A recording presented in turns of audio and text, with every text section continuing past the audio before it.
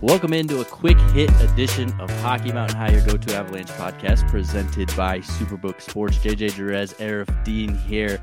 We're not going to waste your time and break down an entire game against San Jose, albeit it was a tougher game for the Avalanche than we expected. But the real news here, Avalanche clinch the playoffs, Avalanche jump into first place in the Central, and Nathan MacKinnon crosses that 100-point threshold. Arif, how are you?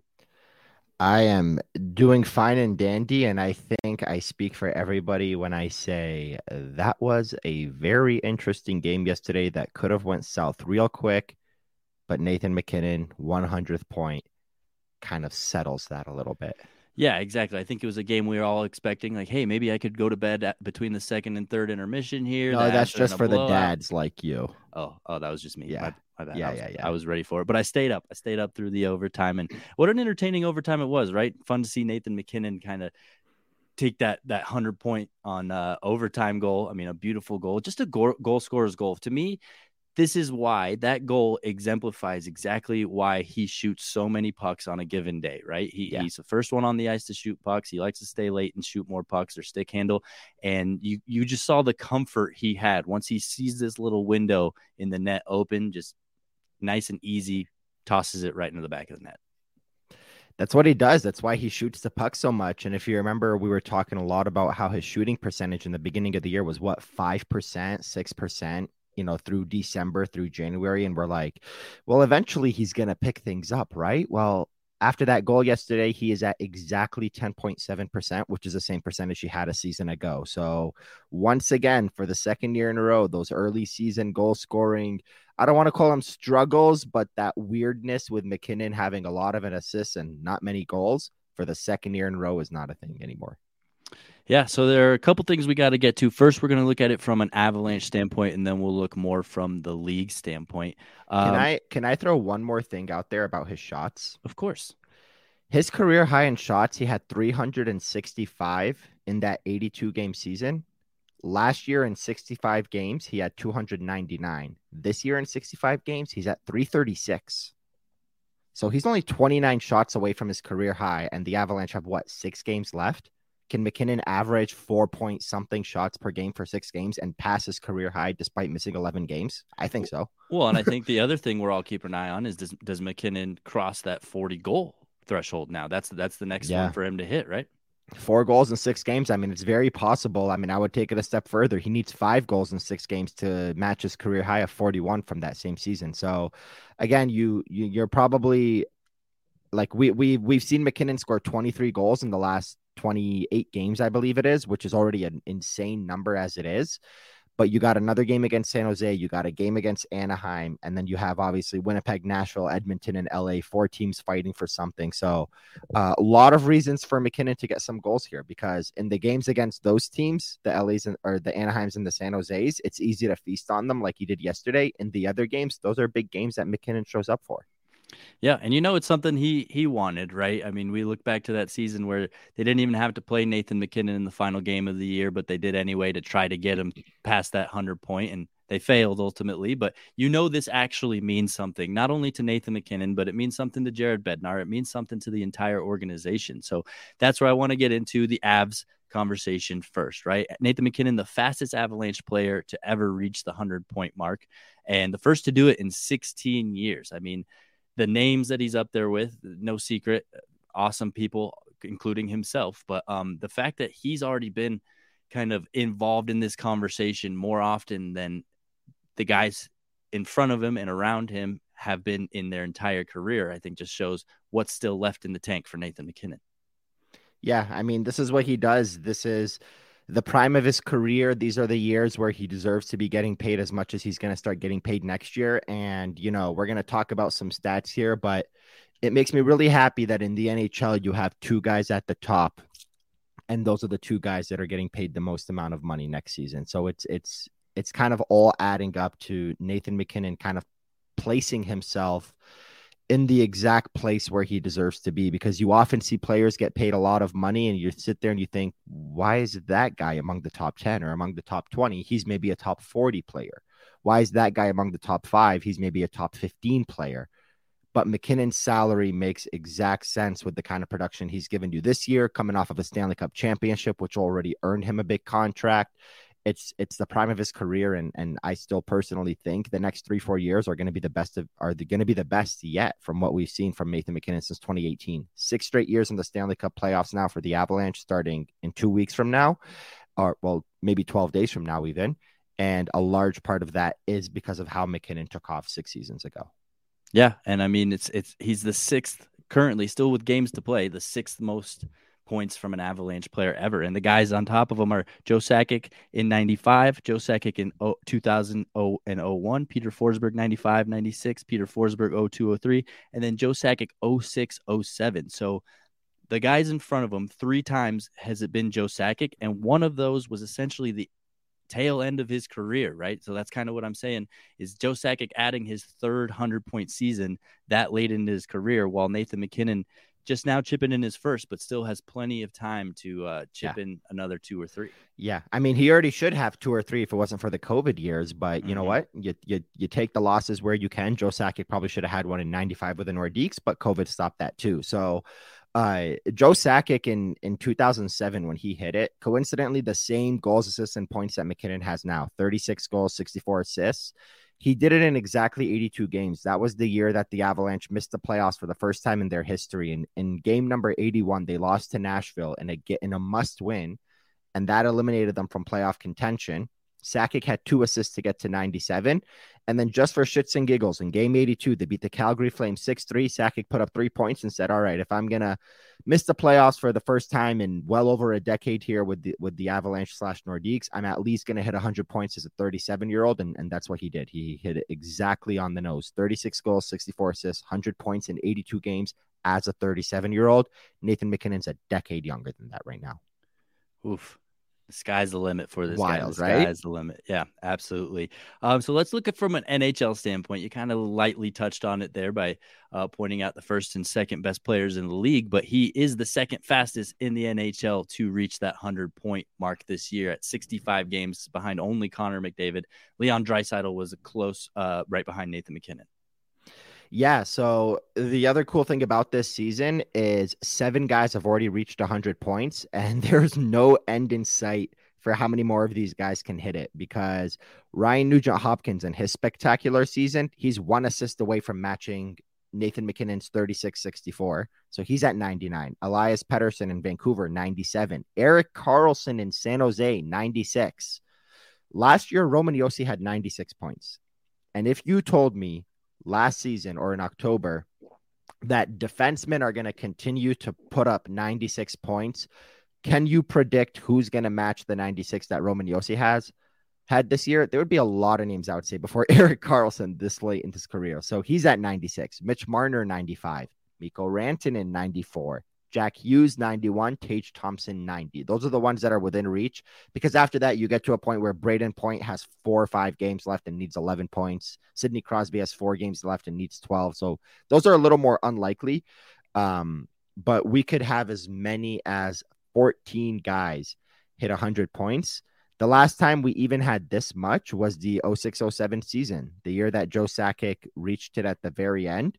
And in that season, it was Crosby, Thornton, LeCavalier, Heatley, St. Louis, Marian Hossa, Joe Sakic. It was the same 7 players that we have now, and there's still no end in sight for how many more are going to do it. So it's pretty wild. But of those 7 guys, well, actually, no matter how many more guys hit it, unless someone that has, 40 points in 30 games somehow, I don't know, puts up 100 points in the next 5 games. Like, there is nobody that is going to beat the mark that Nathan MacKinnon had of 65 games, except for Connor McDavid. So no matter how many guys hit 100 points this year, Connor McDavid did it in 56 games because he's Connor McDavid.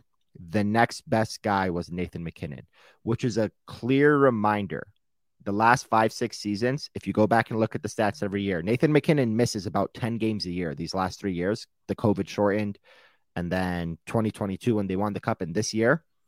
But every single year, he's up there in the top 2 or 3 in points percentage, in points per game. And it's usually some kind of variation of Connor McDavid, Leon Draisaitl, and Nathan MacKinnon. So despite him not being second place in the Hart Trophy voting every year, despite him not being second place in the Art Ross Trophy race every single year, Nathan MacKinnon is still proving that he is number 2 right there behind McDavid. And when you ask him about Connor McDavid, he says that he's on the level of his own, but Nathan MacKinnon wants to be the best of the rest, and he's trying to prove that here again. Yeah, if McDavid's on a level of his own, Nathan MacKinnon is just a half level below him, even if that. But let's get into Mikko Rantanen real quick because we know we're watching Mikko Rantanen for that 50 goal threshold, but like you said, he's right around the corner for 100 points as well. Having Nathan MacKinnon and Mikko Rantanen hit 100 points would be huge. But you've sat here and you've brought up Connor McDavid and Leon Draisaitl, right? What a ferocious pairing. We just talked about Joe Sakic and Peter Forsberg both getting over 100 points in 95, 96. Having the duo together, I mean, obviously is huge for the Avalanche, but it feels like, in my opinion, this is the most dangerous duo, despite having Connor McDavid and Draisaitl doing a little bit more, a little bit faster. I can't go that far. They are the second best duo behind McDavid and Draisaitl. And if you ask me to rank how these players go, McDavid's the best of the bunch, MacKinnon's the second best, Draisaitl's the third best, and Rantanen is just slightly behind Draisaitl for the fourth best. But it's hard to call them the best duo. But something that they do that McDavid and Draisaitl don't do, which we saw them beat them last year in the playoffs. Granted, Draisaitl was working on one leg, which was unbelievable, his performance. But what makes MacKinnon and Rantanen, what I would argue, what would make them the most dangerous is that they play together at even strength. McDavid and Draisaitl do a lot of damage on a record-breaking power play this year, and that was going to be my rebuttal. Power play goals, they count the same. And I hate when people say, "Oh, well, he's scoring a lot on the power play." It's like, yeah, motherfucker, they still count. Like, there's still goals. But the reality is, you play on the power play for 7, 8, 9 minutes a game. You play at even strength for the remainder of that. So, and I don't want to say 51. I want to say 11 or 12 because players play about 21, 22, 23 minutes. So that's the thing that would make Rantanen and MacKinnon a little bit more dangerous. What I love about what they did with the lines against San Jose is something that I think I mentioned to you, and I think that the Avalanche 100% need to do if Gabe Landeskog doesn't play. And it's take that Rantanen and MacKinnon pair and put Evan Rodriguez on the other side and let JT Compher play with both Lehkonen and Nichushkin because he needs two strong wingers. MacKinnon and Rantanen can make do with a Rodriguez who maybe is more of a middle six guy than a top six guy. So they are a dangerous duo and they can kind of carry their line on their own. I'm sticking with the most dangerous in the NHL. I mean, I'm trying to think of other duos as well, but I don't even feel like any really hold the flame. That's really the conversation. Connor McDavid and Draisaitl or MacKinnon and Rantanen. I mean, maybe you throw in Matthews and Marner. Maybe there's a little, I don't know who's the yin to Pasternak's yang. I can't really think of too many that are that threatening. And like you said, what they do on 5-on-5 and what they can do really at any moment, or even 3-on-3 overtime. I know, the Oilers guys can do the same, but I just feel like the skill level and the potency of just having that knack for scoring goals seems to be more present in the duo. I know, I hate to be the guy saying that Draisaitl's carried by Connor McDavid because I know he adds a lot. He adds a lot, but I think if MacKinnon is to Connor McDavid what Draisaitl is to to Mikko Rantanen, I think Mikko Rantanen edges out Leon Draisaitl. Connor McDavid might edge out Nathan MacKinnon a little bit, but I think Mikko Rantanen, he has the knack for scoring. See, this is in any scenario. This is the problem with the Edmonton Oilers duo. It's the same thing that was happening with Crosby and Malkin. Nobody would give Evgeny Malkin his cookies until Sidney Crosby had concussion issues and Malkin carried that team. That's the thing. Like, until Connor McDavid has an injury and Leon Draisaitl still puts up 120 points without Connor McDavid, nobody's going to feel like he deserves his cookies. And the reality is, I mean, Mikko Rantanen himself is one of the more underrated players. We don't talk about him enough, and we've been saying that all year because he plays with Nathan MacKinnon. But when Nathan MacKinnon's out, you saw Mikko Rantanen carry the team. Are you telling me a centerman and Leon Draisaitl can't do the same thing? I don't know. No cookies for me. No cookies for me. I can't go there. Sorry. I love that we're an Avalanche podcast, but Connor McDavid and Leon Draisaitl are the best duo in the NHL by far. MacKinnon and Rantanen, I would say, are second, and Austin Matthews and Mitch Marner are breathing really heavily down the necks of MacKinnon and Rantanen, and they were the better duo last year, Marner and Matthews. I guess we'll just agree to disagree. I just see more offensive Hey, I potency. like this. We usually have the same thoughts and Yeah, beliefs on a lot of things, but no, because hey, this is a look, the Oilers, McDavid and Draisaitl, they do a lot of their damage on the power play, and they're still outscoring the Avalanche's duo. They still in a points per game pace, not even just at the fact that MacKinnon has missed 11 games because he should be at like 120 points right now, not 100. But at a points per game pace, they still outmatch the Avalanche's duo. That's basically saying that in the 6 or 7 minutes of power play time that they have, and who's their point man? Tyson Barrie and then Evan Bouchard. Would you take that over Cale Makar? Absolutely not. So what you're seeing from them, would you take Zach Hyman over Val Nichushkin? I wouldn't.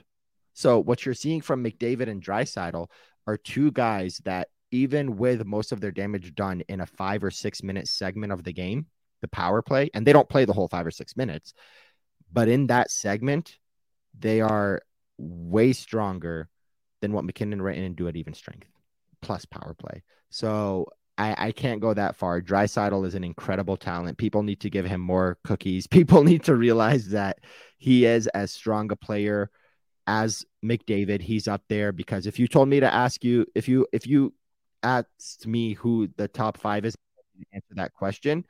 Um, McDavid's number one, and then 2 through 5 are a variation of Nathan MacKinnon, Austin Matthews, Cale Makar, and Leon Draisaitl. That would round out my top five. In what order? Nathan MacKinnon would be above Leon Draisaitl. I'll tell you that much. But Mikko Rantanen's not there. Leon Draisaitl is. Me, There's a few other guys that I would put in the top five ahead of Mikko Rantanen and below Leon Draisaitl. So it's not like Mikko is breathing down the neck of Leon. I'm sorry, I can't go that far. I just he has the ability to score a goal that I think other people lack. I mean, we've seen it all year long when he's on a breakaway or even some shootout attempts. He knows how to bury the puck and makes it look effortless. So I think that's just a skill that, not saying Leon Draisaitl doesn't have, just doesn't have quite to the level of Mikko Rantanen. But we could go back and forth all day. So This is Leon Draisaitl's third 50-goal season, right? No, sure, but I think Come on, dude. I mean, you just pointed out the supporting cast around him. Yeah, when Cale Makar's burying some goals and they don't have to rely on just Mikko Rantanen and Nathan MacKinnon, some of that weight gets taken off. And Ryan Nugent Hopkins having 36 goals is supposed to take away from the production. Do you think Mikko Rantanen is incapable of making the next 2 seasons at 50 goals? No, I'm not saying that, but what I'm saying, but by the time he gets there, Leon Draisaitl could very well be at 5 because he could have the next 2 as well. He could have very well fallen off too. What I'm saying, yeah, true, but you don't know that, and I wouldn't 100% not bet against that. What I'm saying is this: it's that right now the Avalanche have been relying on Mikko Rantanen. Not that this is the reason why he's at 50, but they lost Kadri in his 28 goals. They lost Berkey in his 22 goals. Val Nichushkin was injured for early parts of the season. Nathan MacKinnon missed 11 games, and Mikko Rantanen carried the weight of those guys missing. In Edmonton, Leon Draisaitl is up to over 50 goals, despite the fact that Connor McDavid decided, I'm going to score 60 plus this year, because that's a decision for that guy. That's not a skill that just comes out of nowhere. That's him saying, you know what, I'm going to do this. Despite him hitting 60 plus, Leon Draisaitl has hit 50 plus, and that's with Ryan Nugent Hopkins and with Zach Hyman playing way, way, way over their head, with 36 goals, 99 points for Nugent Hopkins, 80-something points for Zach Hyman. They are scoring career-high numbers that they're never going to reach again. Basically, what I'm saying is if Val Nichushkin had 38 goals right now and Artturi Lehkonen had 37 goals right now, I don't think Mikko would be at 49, because in order for Val to be at 30, 38 and 37 for Lehkonen, Mikko would have been dishing them a lot of the shots that he would have scored. But in Edmonton, Draisaitl is scoring 50, and those guys are adding additional offense. You got to see how many goals Edmonton is scoring per game this season is incredible. The Avalanche wouldn't do that. The Avalanche can't hit those kinds of record-breaking numbers. They're breaking records on the power play. They are the NHL's best power play in history. That's not something the Avalanche could say they do, even with a healthy Landeskog and a healthy that's the other thing, by the way. Landeskog has 30 goals out of the lineup. Mikko Rantanen's carrying the weight. But even with a healthy Landeskog, Makar, MacKinnon, Rantanen, and if they still had Kadri playing his position, they still don't hit the numbers that Edmonton's hitting this year. So all I'm saying is this, is that Leon Draisaitl is 100% a top 5 player in the NHL. I don't think Mikko Rantanen is at that level, but that I don't want this to turn from a podcast where we're talking about MacKinnon the great to Rantanen sucks, because that's not the case. Mikko Rantanen, is he a top 10 player in the NHL? Yeah, probably. I'm fasting and I didn't get much sleep, so I'm not going to sit here and think about a list of 10 players right now. But would I take him over Tage Thompson? Yes. Would I take him over Mitch Marner? That's a good question. Mitch Marner's a great two-way forward, and he's going to win a lot of Selke trophies. That's a good challenge. But there's a lot of other guys in the NHL that are great players that national media would jump on and say that they are some of the best in the NHL, that I would take Mikko Rantanen above. Would you take Matthew Tkachuk above Mikko Rantanen? Yes.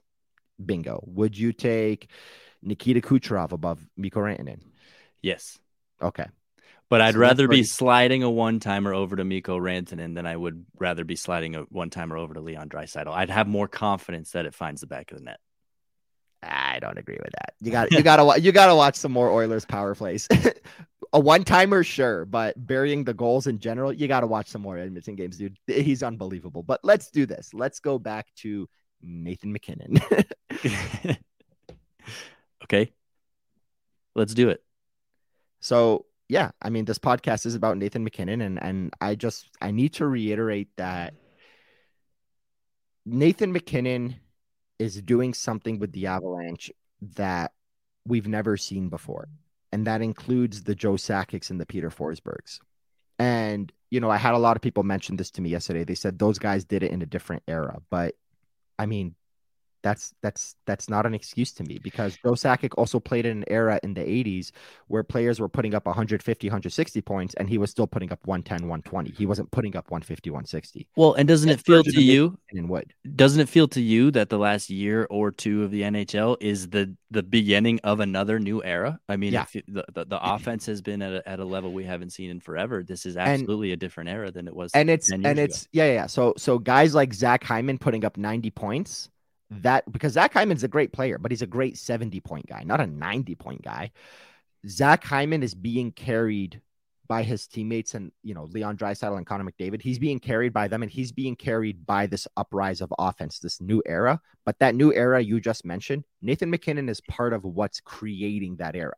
So it's not like that era is helping him. He is why this era is existing, and that's the big thing to get across. Yeah, no, that's a great point. And not to mention, he spent a lot of his career in the quote unquote last era, right? So he had a lot of learning to do through that time. And now that the game is more suitable to his skill set, I mean, he's really taken off. And I think that's what it is, right? It's not that he was a bad player before. We knew he had a lot of potential. It just took him a while to figure out the NHL game. And then all of a sudden it felt like the NHL game figured Nathan MacKinnon out and kind of adapted to suit his needs. Yeah, I mean, that's the best players are always going to be the ones that change the way the game is played, because like you said, the game needs to adapt to how Nathan MacKinnon plays. And it's the same thing with Sidney Crosby. In an era where goal scoring was at an all-time low in 2014, Jamie Benn won the Art Ross Trophy with 87 points. He won with 87 points, and there was like 3 guys in the NHL that year that even hit a point per game. Right now, we're up to like well over 50 in the NHL this year. But when Jamie Benn hit it with 87 points, that was because Sidney Crosby was in the middle of his concussion issues. If you remember the last year that we had before that, where the scoring was that low for the top guy, in 2003, 2004, Marty St. Louis, off the top of my head, had 94 points. Second place was a tie between Ilya Kovalchuk and Joe Sakic with 87. So your top 3 scorers in the NHL were 87, 87, 94. You want to know why Marty St. Louis won the Art Ross Trophy with 94 points? Because Peter Forsberg had injuries. Peter Forsberg had 55 games in 37 games. 55 points in 37 games. Less than a half a season. In an era where the best player was 94, the only guy to hit 90, Forsberg was scoring at a 116-point clip. the game needed to adapt to Forsberg and they couldn't. His injuries were the only reason why. So they had to adapt to find a way to shut him down and couldn't. Peter Forsberg was going to usher in a new era, but then the lockout happened. He signed with Philadelphia. We saw how his career ended. So that's what you're seeing right now from guys like MacKinnon, McDavid, the guys at the top.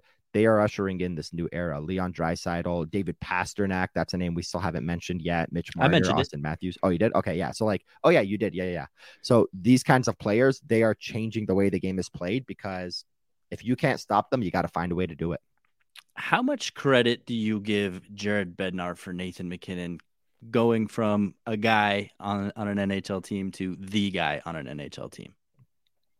I give him a lot of credit, and I think most of it isn't teaching MacKinnon how to play hockey or making sure MacKinnon has the skill to play hockey. I think it's making sure MacKinnon has the right mindset to carry a team. Because when Jared Bednar got here, and the first year, the second year, even the third year that Jared Bednar and the Avalanche got to the playoffs, Nathan MacKinnon wasn't the leader he is now. And right now, there's still work to be done. Like, we talk to him. We know how he acts after losses and sometimes even after wins. We know how Nathan MacKinnon is.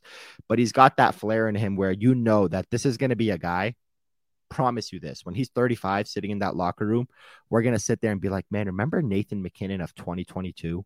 How tough it was to talk to him sometimes? Look how well-spoken he is now because he's got that fire lit in him.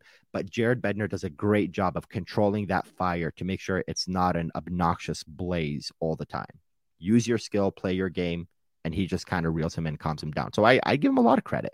Yeah, and as his career progresses, like an onion, he's slowly pulling layers of pressure off of himself, right? One with the cup. We came into the season saying, what kind of season is Nathan MacKinnon going to have now that the pressure of winning the cup is off of him? And look, he crosses 100 points in 65 games. What's next? What other pressures is he going to peel off of him and slowly make himself less anxious out there, more comfortable, more loose, and just less tense? I mean, that's all Jared Bednar's work. I mean, it's also, I will say, it's also part of the leadership core for the Avalanche. It's Gabe Landeskog is a big part of this, but Gabe Landeskog hasn't played all season, and Nathan MacKinnon hasn't lost his mind. I mean, he wasn't even around the team for most of the season. His locker isn't next to MacKinnon's in the dressing room anymore like it always was.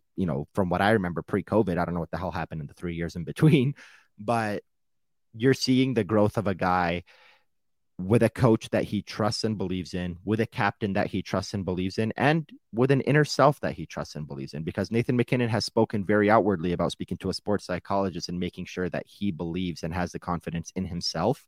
And we're seeing it reflect on the score sheet. Not just the sports psychologist, the diet, the off-season training, everything that he's done is obviously proving to be more than effective and just rewriting the script of what it takes to be a pro, right? Yeah, absolutely. He's ushering in the new era of that health and diet portion of it, where it still boggles my mind how much we saw him drinking during the Stanley Cup parade. Cause I'm like, man, he's going to bust his ass off to kind of work this out of his system. And he did, because he came back stronger and better than ever. Yep. A couple cleanses, a couple sauna visits. I'm sure he got it right out of himself. So that'll do it for today's, I guess was supposed to be a quick hit, turned into basically the same length of a podcast. Quick 15-minute show on Nathan MacKinnon hitting 100 points. That's what we said yesterday, and here we are reaching 30. But like you said, it was healthy to have a little bit of a debate because you and I rarely ever debate. Yeah. So Jerez First Dean. That's what we're going to call the podcast. MVSW, look out. We got you. We're on you. All right. Well, thanks for hanging out with us. We'll be back. Let's see what Mikko Rantanen does in this next game. We might be back Friday. Otherwise, we're definitely going to be back Sunday.